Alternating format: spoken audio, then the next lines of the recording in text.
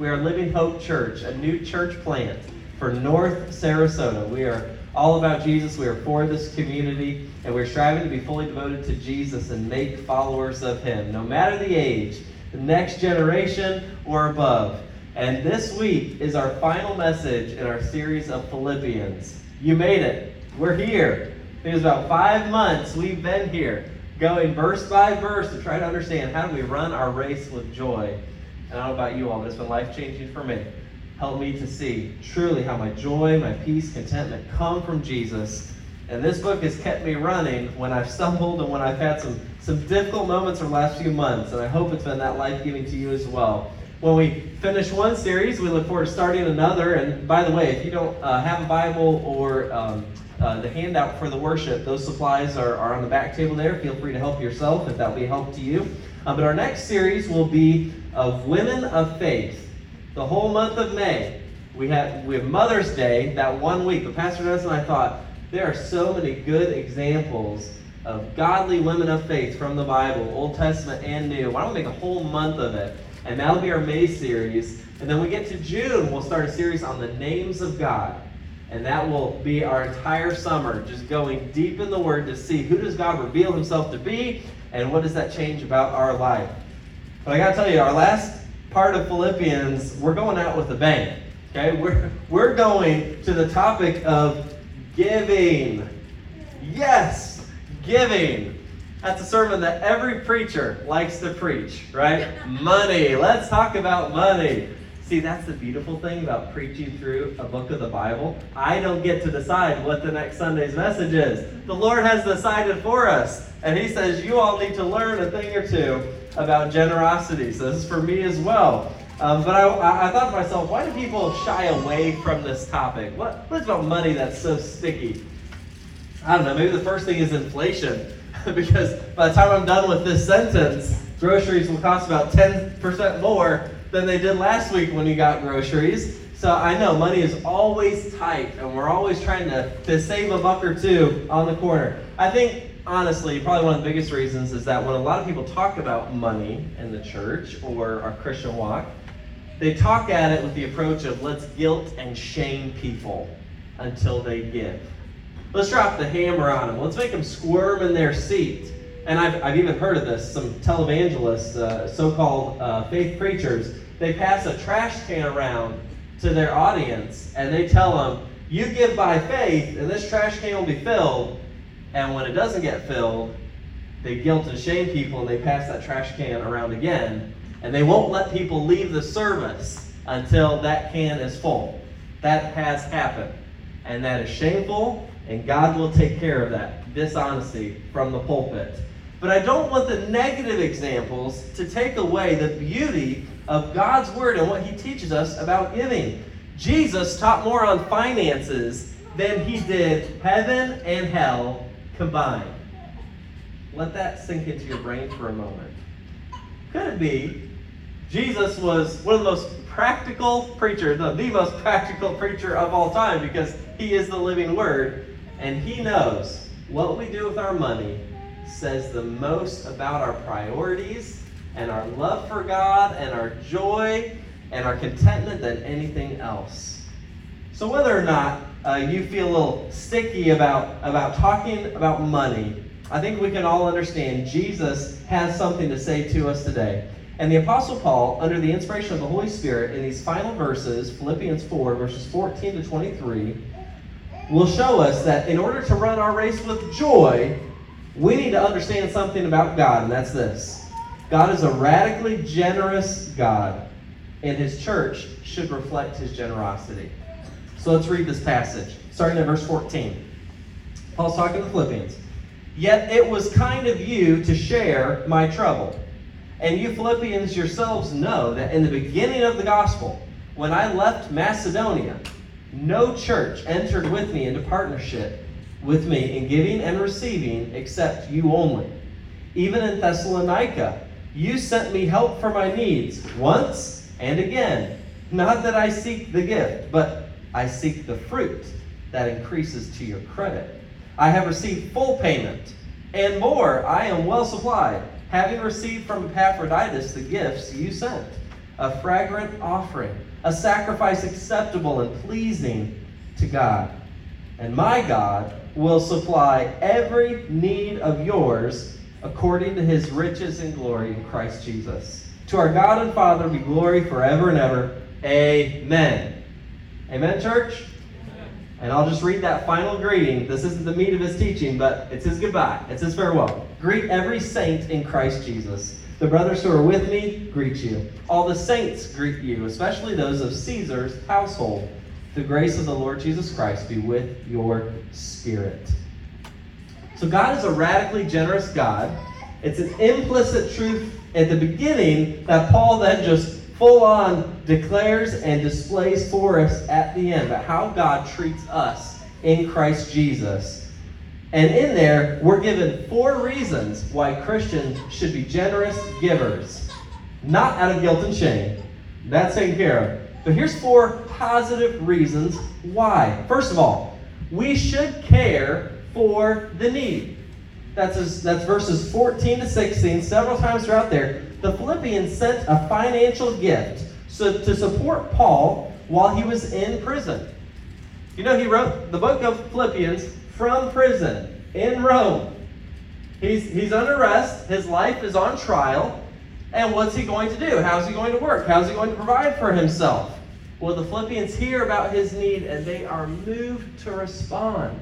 They send a gift, a generous gift, a financial gift, because they knew that Paul could not support himself.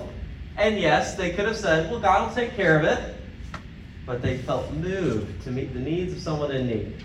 Yes, God will take care of it. We want God to work through us. Paul, here, take this gift. And they sent it with a man named Epaphroditus. Now, what was the gift? Because they didn't have checks back then. Well, in verse 18, we're given a clue that I think is significant. He calls it a fragrant offering.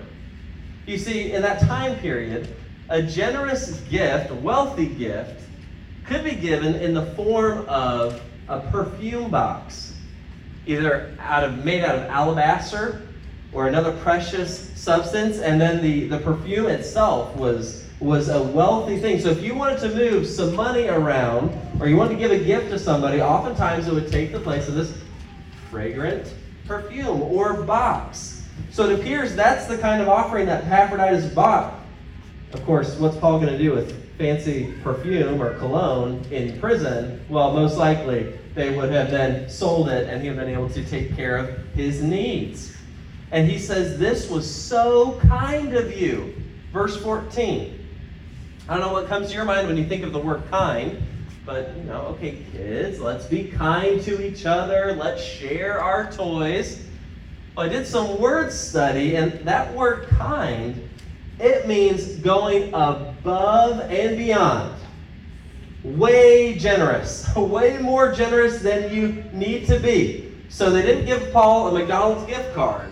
We're talking about a gift of extravagance. This is the same word used in Mark 7:37 when Jesus is traveling around ministering. And he makes the deaf to hear. He makes the blind to see.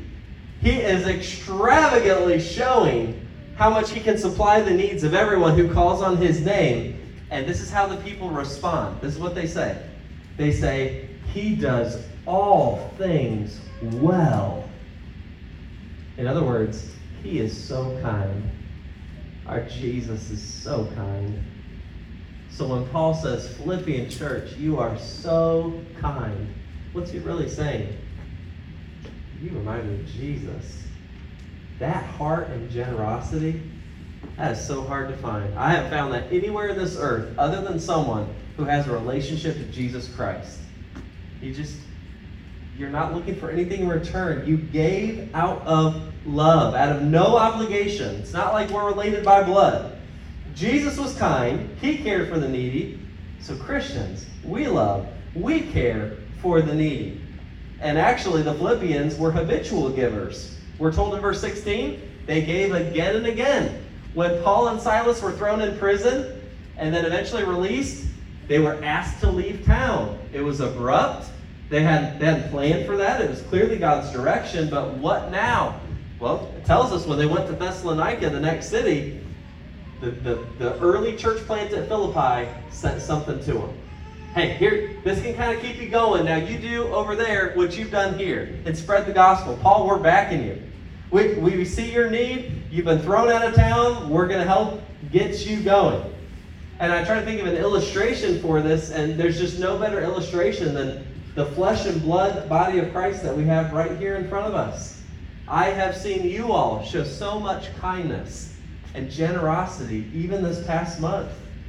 Our men heard of a man in need, and they collected money and resources to meet his need out of no obligation. We had no obligation to him.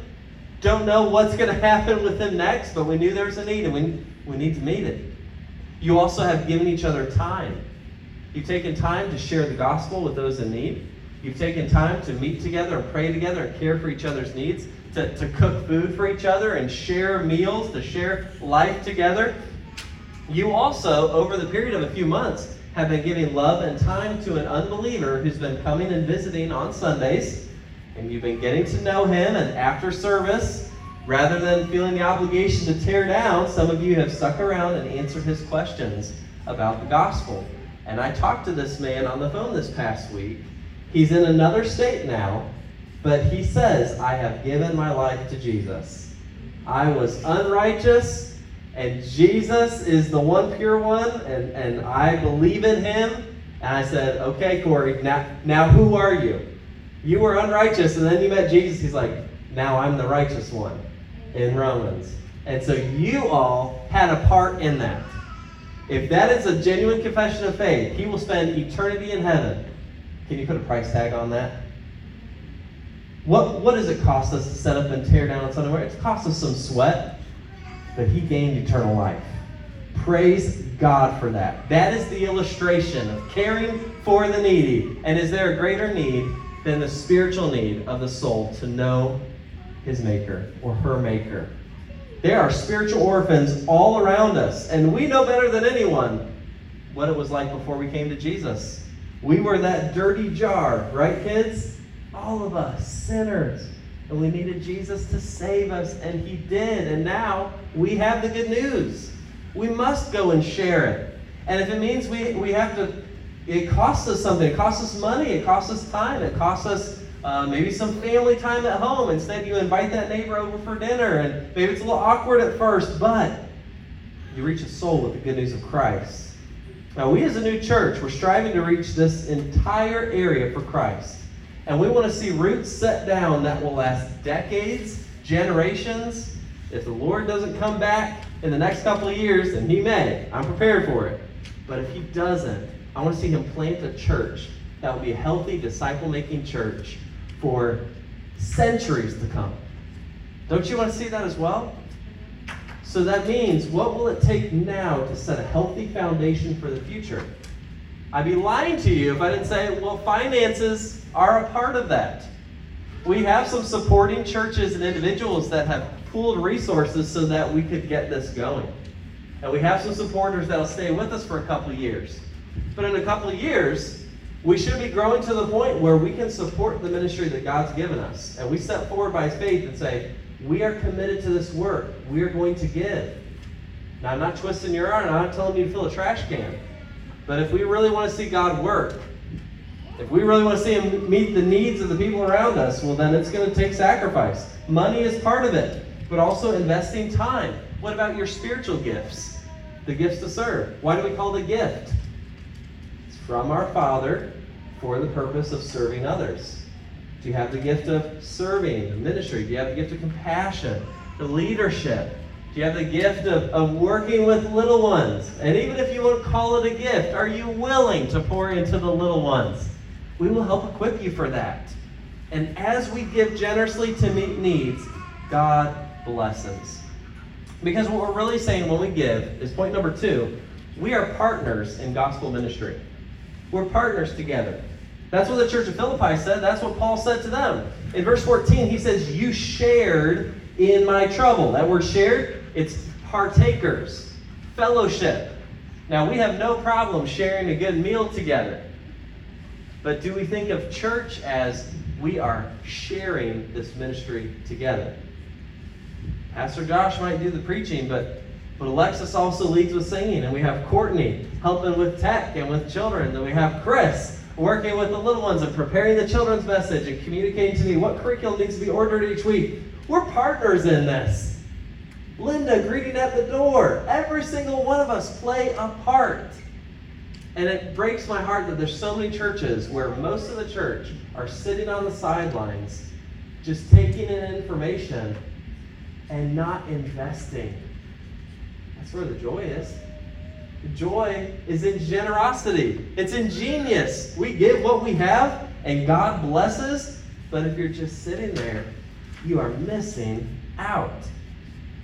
Like this sobering thought in verse 15. Paul says, "No other church entered with me into giving and receiving, but you only." Folks, I know some of us have been hurt by people. Maybe it's family members that didn't keep up their obligations to help with something financially. Or someone made you a promise they were going to deliver on something and then they didn't. And that left you holding the bag, left you holding the receipt. Or maybe you've been a part of a church where they manipulated, they twisted, and they were greedy, and they wanted only your money, and that left a bad taste in your mouth. I understand. You know what Paul says here? These churches missed out because they did not partner together for the ministry. He's not slamming them. He's not calling them wicked and evil, but you're missing out. The joy is in the partnership. The Philippian church saw an opportunity. We want to get in on the ground floor. God is doing a new work here in Philippi and then Thessalonica. Are you kidding me? The returns on that are going to be insane. We've got to be a part of it. Hey, I'll give $1 here, or Epaphroditus, he can take a couple days off work and he can go here. And they're in it. They want to see the gospel go forward because they see it's an invitation. God's inviting them in. And one thing that our dollars can do is they can go to places that we physically cannot. How many of you are in a place right now to go and be a missionary in Sudan? Or to go and help in Italy or Turkey or Malaysia? Do you know there are like-minded believers serving in these places all around the world?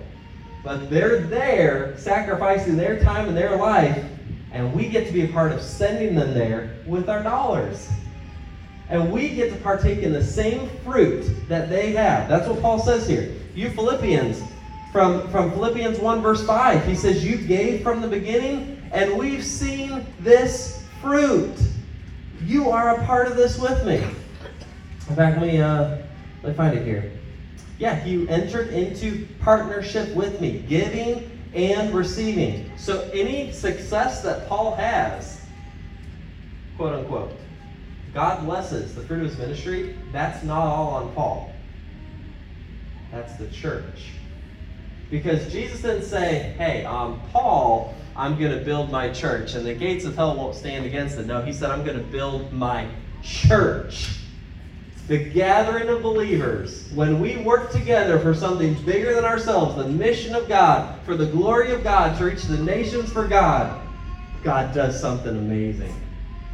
So I know we say Paul was the greatest missionary ever after Jesus. You know why? Because there were sending churches, and there were partnering churches, and there were journeymen who went with him on his missionary trips and said, hey, let me help for a couple months, let me help for a year. Or we're gonna cook meals for you, we're gonna open up our home while you're here in our town. Man, that's just like church planting, isn't it? It's not give everything or be like Paul, it's give what you have. Partner with us in fellowship, in worship, in ministry, in evangelism and outreach. Get off the sidelines. Sow some seeds. Watch what God does and what he builds. We're walking by faith here. And we're advancing the gospel every time we meet, every time we fellowship, every time we greet someone at the door. We are partners. Now, is it worth it to sacrificially give? That's the question. No doubt we are partnering and we are fellowshipping, but is it worth it? Is it really better to give than to receive? Is it better to send than to hoard?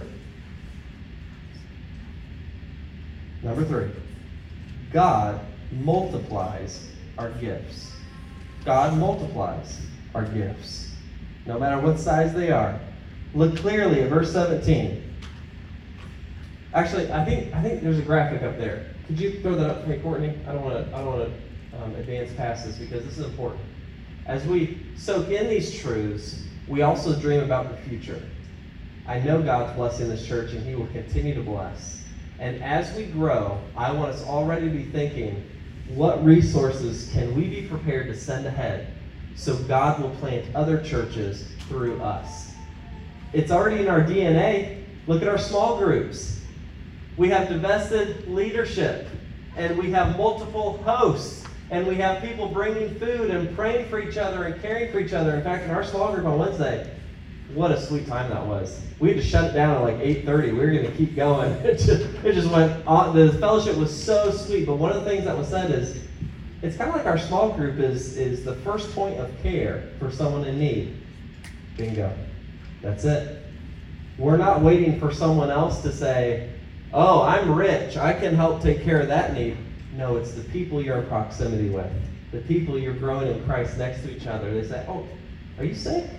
Let's cook you a meal. Hey, you need someone to cut your grass? You need help moving some cabinets? Let's do this together. When we embrace that calling right now, we partner together, one day, this will be our future. We'll be a church that plants churches because we'll partner with other churches to advance the kingdom. And when we do, God multiplies our gifts. All right, here we are, back in verse 17. Paul says, I don't just seek the gift. It's not just about the gift. I seek the fruit that increases to your credit. Now, fruit, that's a financial term he's actually using there. And that financial term talks about the idea of compounding interest. So, Courtney, if you'd be so good as to put up the next graphic up here. I took this off the website of J.P. Morgan because these are not my finances and they're not yours either. This is just some random guy named Chris and another guy named Bill and a lady named Susan. And this is for comparison. Because kids, you might have to ask adults for help understanding this later. You might figure it out. You're pretty bright. But this is a chart of what happens when you give a certain amount towards the future on a regular basis. Now, retirement, kids, that's when you get to an age where you either don't need to work anymore or you're not as strong and able to work on a regular basis. So you're going to need to get some money from the money you've been saving over time and investing. Okay? So if Chris starts investing at the age of 25, I think it averages out to like $400 a month. That might be way high for some of us and way low for others. I just picked this graph because it's kind of, this is like how they typically illustrate it. If he gives about $400 a month starting at the age of 25, how much is he going to have at the age of 30? Not that much more, right? The graph hasn't moved that much. What about at the age of 40? A little bit more. What about 55? What if he keeps laying up money but doesn't take any of it out of the account at the age of 65? How much will he have? Chris will have $1.1 million based on those projections. And if you add up what he gave all those months for 40 years, he gave $200,000. Over the course of his life, he gets $1.1 million. How does that work like that? And why is there such a big jump here in the last 2 decades of his life? It's compounding interest. You give even a little bit at the beginning of your life, but as you keep going, that interest doubles. In the same way, in God's kingdom, we pour ourselves out and we sow seeds and we give money, and you might not see a big return on that investment right away. I wish we did. And some people do and some churches do. God bless them. That hasn't been my story. I don't know if it's been your story either. But you don't see that investment right up front. And it can become discouraging and say, well, why give it all? I mean, it's hardly moved. It's been given for 5 years. That's not the point. We don't give so we see the fruit right away. We give so that in the long run, God's kingdom is advancing, fruit is being multiplied, And something as simple as loving a child in Jesus' name will have a lifelong impact for that one life. And then imagine all the lives that that one life touches and their future family, their kids and grandkids. Your example today sets a fruitful course for eternity. That's the potential we have, the power we have when we give. Whether we're talking financially, whether we're talking our time. Jesus said, if you give someone a cup of water in my name, no one can take that reward away from you. So imagine when you get to heaven, and your whole life you've been toiling for the Lord, you've been working, you've been serving and giving, and you wonder, was it all worth it? And Jesus is going to show you all these rewards for things that you did that you completely forgot about. That one person you were nice to in the grocery store and shared a gospel tract with or invited to church, you forgot all about it. 40 years later, you meet Jesus at the gates, and you find out what difference that made in someone's life. God multiplies the gifts. It's not you and I, let's just give, let's give more, and eventually we'll see something built. God builds it. And people are our most valuable resource. We pray that He'll multiply people and disciples who follow Jesus with their whole heart. Chip Ingram, he wrote a book called The Genius of Generosity. So I have to give credit. That's kind of where I got the title for the sermon. I just couldn't find a better way to say it. So I'll give credit. Chip Ingram wrote a really good, simple book on the genius of generosity. And he had this to say. Hey, churches, stop being concerned with how many people attend your church and start being overly concerned with what kind of people you are sending back out. It's not about how many come in, it's the quality of the people we're sending out. Living Hope Church, are we succeeding to what God's called us to? Look at the quality of work that God is doing around us, even in our young ones. That's a healthy church. That's what discipleship is. Quality over quantity. And we trust that God will grow the quantity.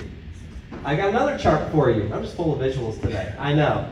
Because when we're talking about finances or giving or people, it's just helpful to have a visual. So here's modern day discipleship. A lot of churches come attend for a while, and then if you're really feeling up to it, you can connect, plug into a small group, make some friends. If you're really feeling super spiritual, maybe try serving. Use your gifts a little bit. And then eventually one day when you reach this spiritual maturity, then go and make a disciple. Do you see how that funnel works? Well, what happens if that's the approach of all the churches? What's coming out the bottom? It's an inverted funnel. So only a few drops are coming out the bottom, and they're coming out slower than they could. But what if we do discipleship the way Jesus did it? And we say, I'm going to find one person to disciple and lead towards Jesus. Or three people in my inner circle. Or I'm a part of a small group of 8 to 10. We're going to pour into those. And everyone goes and they go and pour into someone. And they pour into someone and they pour into someone. Now what's the funnel doing? It's changing the world.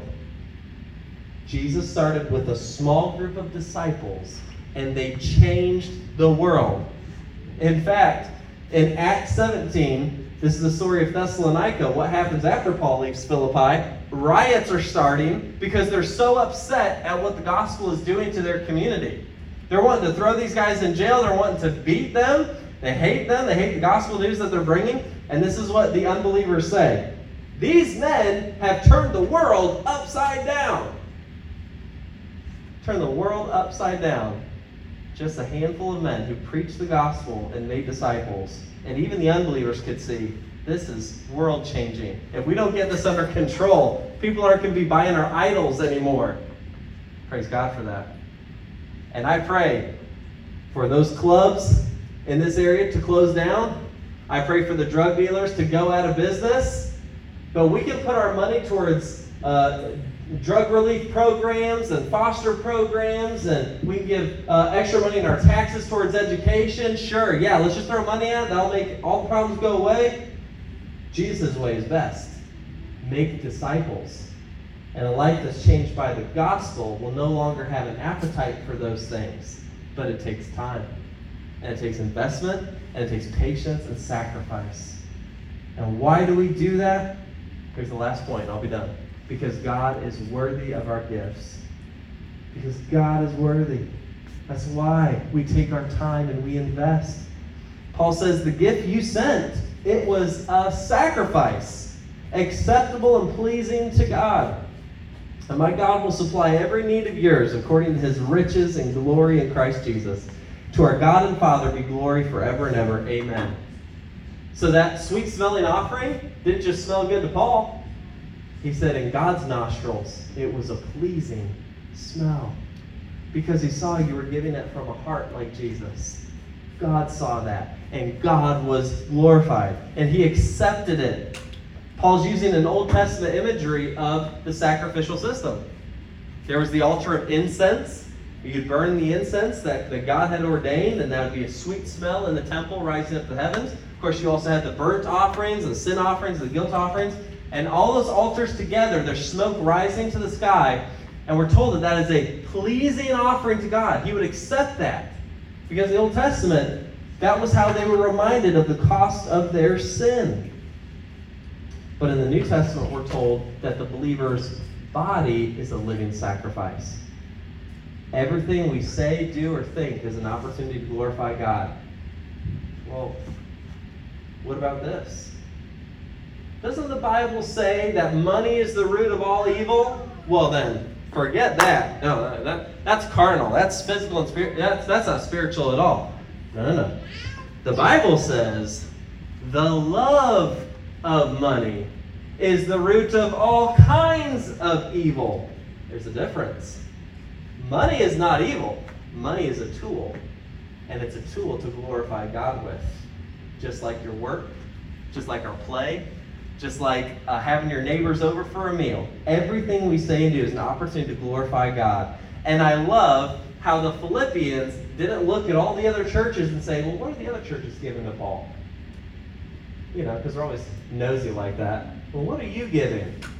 Because the answer was a big fat nothing. No other churches were giving to Paul's ministry. The Philippians didn't let that stop them, though.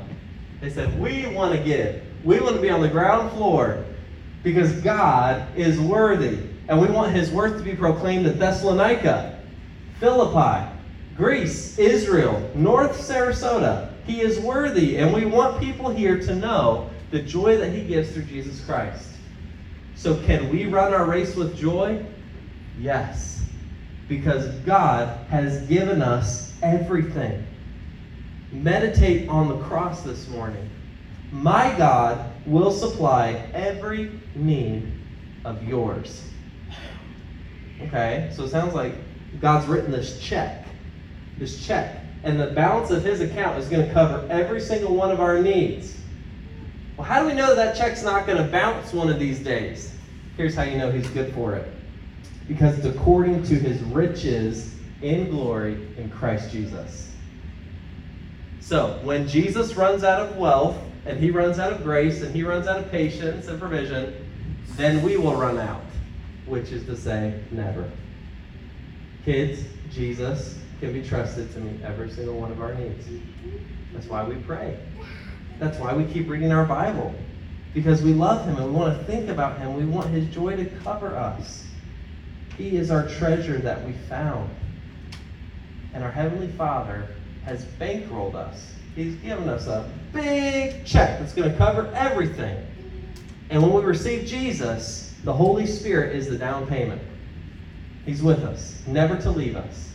How do we know that there's heaven and we're going to have a place reserved for us? Because Jesus has given us his Holy Spirit. And he's the proof that one day this will take place. And out of the security of our relationship with our Father, we can go and make disciples this week. I don't know what this week looks like. I'm done trying to figure out, because the last 2 weeks, there have been some opportunities that just popped up. Had no clue they were coming, didn't plan for it. But once they happened, I knew that God would provide for it. Because he's not going to bring you to a part of your life that his grace is not sufficient to cover. He says, my grace is sufficient for every need. So go make disciples. And give money towards missions and to support the mission of the church. What do you have to lose? Nothing. But we have everything to gain when we glorify God in all that we say and do.